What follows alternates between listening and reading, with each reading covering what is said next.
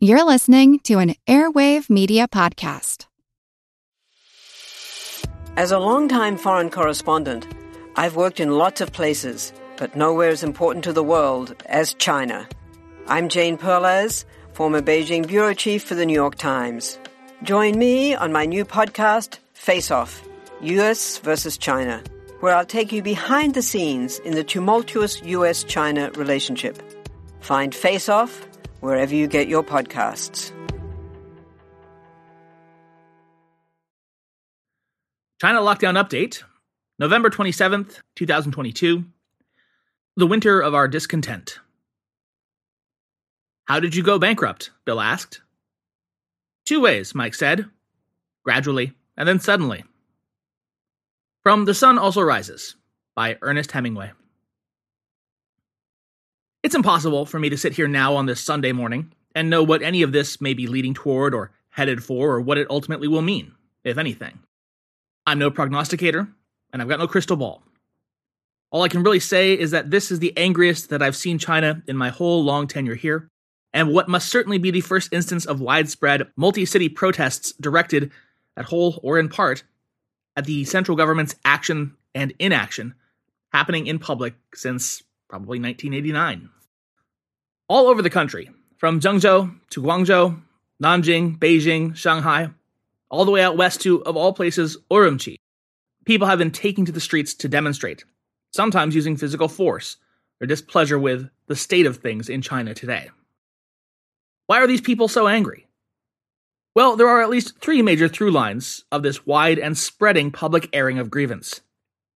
One, labor disputes, company policy, and police strike-breaking and excessive use of force at the Foxconn factory in Zhengzhou. Two, the tragic, terrible, deadly fire in Urumqi and the government's failure to contain the blaze and then attempt to squelch public outcry.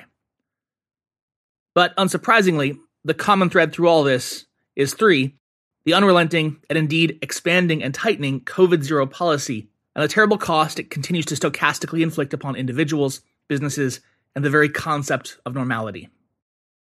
So let's take a look at each of these in turn. First, Zhengzhou, the capital city of central China's Henan province, is home to the world's largest Foxconn factory, the company behind making many of the components necessary to make products such as the iPhone. Though the company's questionable labor policies have put it in hot water for some time, things began getting out of hand this time around when, following a local outbreak of COVID, the factory was locked down to the outside world, with the workers still inside. Some of these workers, understandably, tried to flee the premises, and many of them were caught and brought back. Complaints emerged of unsafe working conditions in which COVID-positive employees were being housed and working alongside uninfected coworkers, which the company has flatly denied. Further complaints, which turned into loud and then violent demonstrations, were and continue to be voiced about the company failing to meet promised compensation packages for workers. When groups of white-clad police attempted to hem the protesters in and block them off, the protesters turned violent, with barricades being torn down and then hurled as makeshift weapons at the Dabai police behind their blockades. What does that mean in the scope of wider China, though? How is this more than just a local business dispute?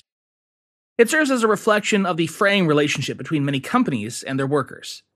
The so-called 996 mentality pushed by many companies across China, which encourages and even expects their employees to work up to 12-hour shifts 6 days a week, have run squarely into the face of the stringent COVID policies that make life and even going to work itself increasingly difficult. People, myself included, have been and can commiserate with the idea of being locked in at work, even if only for a short time, and it is a maddening feeling. The raw deal and broken company promises of fair recompensation have touched on a particularly raw nerve in many across the country, as prices have spiked and financial hardship has affected many. Moving on to the second point, on Thursday evening in Urumqi, the capital city of the ever-controversy-ridden Xinjiang province, a major fire broke out on the 15th floor of an apartment complex.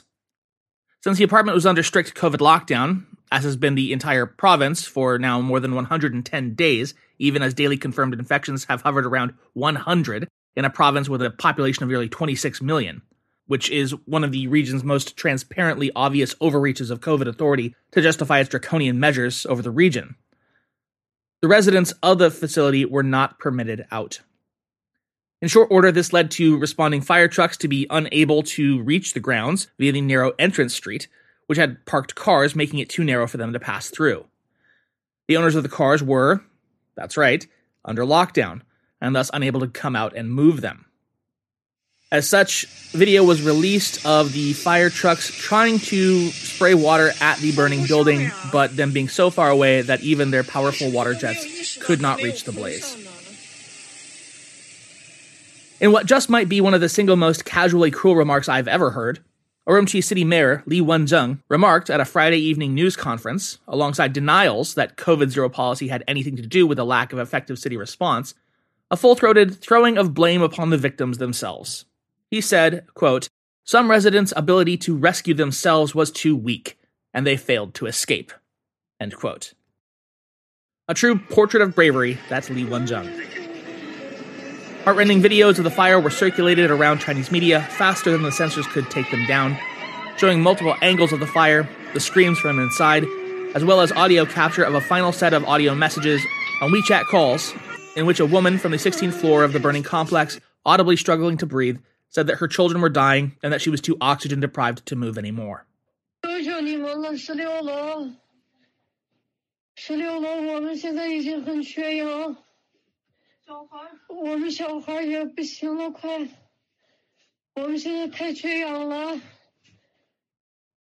Küçük yaşaslar lazır ödeki balıngalardan hamısını göz gibi su bilen nemlep ben bu 12 yaşı ışıkla ağırlıkla koyup düngene bunlarga tutup tuyarak durup aşağı otağa durula saklap. It is common knowledge that, all across China, buildings' supposed emergency exits are commonly sealed shut, sometimes with rebar, sometimes with locked chains. Moreover, it has likewise become a horribly common policy to physically seal residents inside their own buildings and even apartments if they are under lockdown, using physical means such as steel fencing, welded rebar, and other such patently insane methods, turning individual residences and entire complexes into death traps waiting to happen. It has never been a matter of if some kind of tragedy would result from this illegal, inhuman action by panicky, myopic local governments, but only a matter of when and how bad would it be. In this instance, it senselessly cost the lives of at least 10 and up to an unconfirmed 44 lives, with at least 9 others hospitalized for smoke inhalation. In response to this, Urumqi residents took to the streets in large numbers, followed very suddenly by the provincial government announcing that, miraculously, the COVID state of emergency was suddenly over for the first time since August, and all while cases all around the rest of the country continue to rise, and that it would reopen quote-unquote in stages, though it certainly remains to be seen whether that comes to anything. As of this recording, protests are still ongoing across the capital city.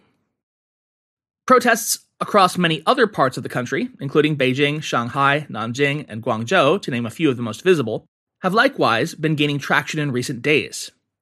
These have certainly been brought to a head by the recent events in Zhengzhou and Urumqi, but also represent a more general discontent with the ongoing and seemingly endless ratcheting down of individual freedoms and restrictions on even so much as basic mobility in the name of healthcare, all while COVID cases continue to rise.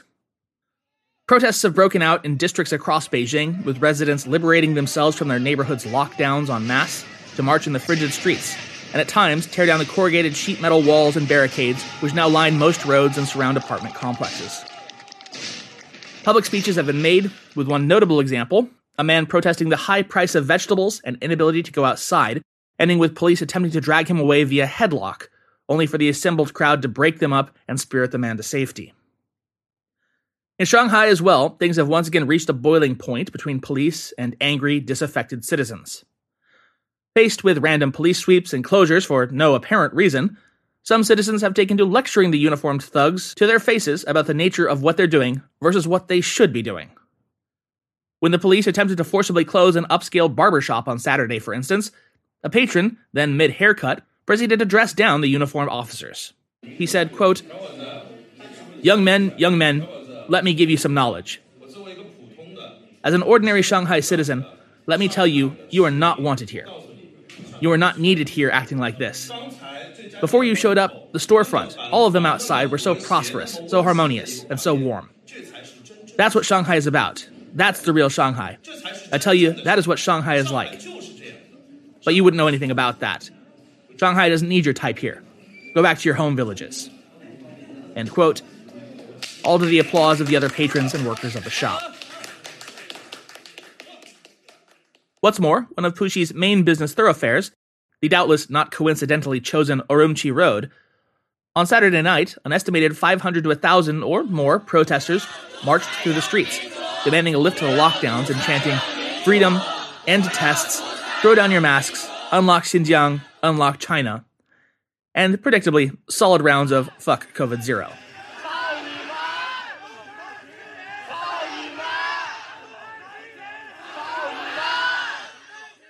Predictably, police were called out en masse to line the streets, and then to confront, harass, and then instigate physical conflicts with the protesters, dragging some away for arrest into waiting police vans. That, however, did not cow many of the others, who proceeded to, once again, harangue the police for their brutal methods. Said two women to a group of young police blocking the path to one of their vehicles, apparently with an arrestee locked within, quote, "What do you make, 20,000 yuan per month? 240,000 a year? Did you really sell your soul for so little? Don't you think it's ridiculous? You're what, in your 20s or 30s?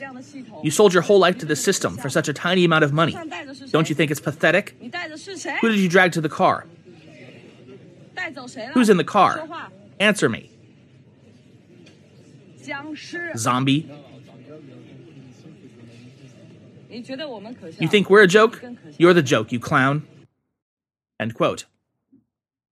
Online, and within the tightly controlled Chinese intraweb, things have gone as per the norm.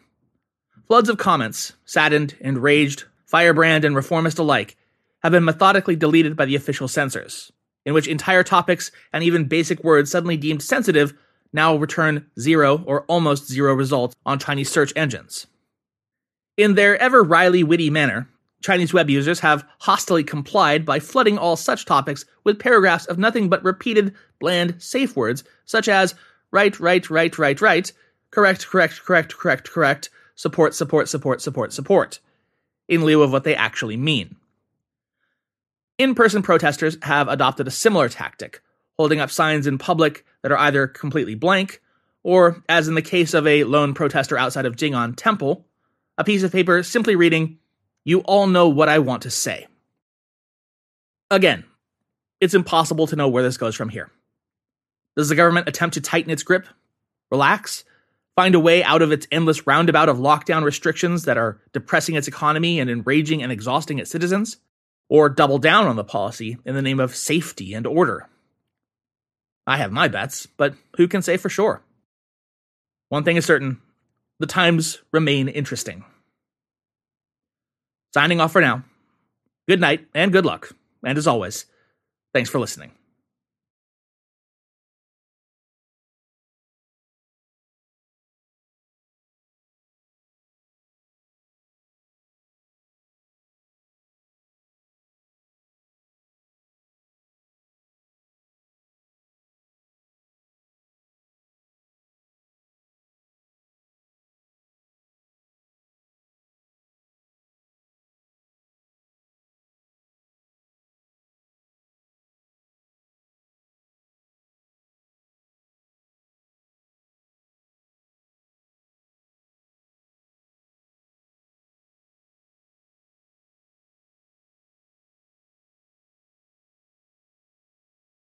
The French Revolution set Europe ablaze. It was an age of enlightenment and progress, but also of tyranny and oppression. It was an age of glory and an age of tragedy. One man stood above it all. This was the Age of Napoleon. I'm Everett Rummage, host of the Age of Napoleon podcast. Join me as I examine the life and times of one of the most fascinating and enigmatic characters in modern history. Look for the Age of Napoleon wherever you find your podcasts.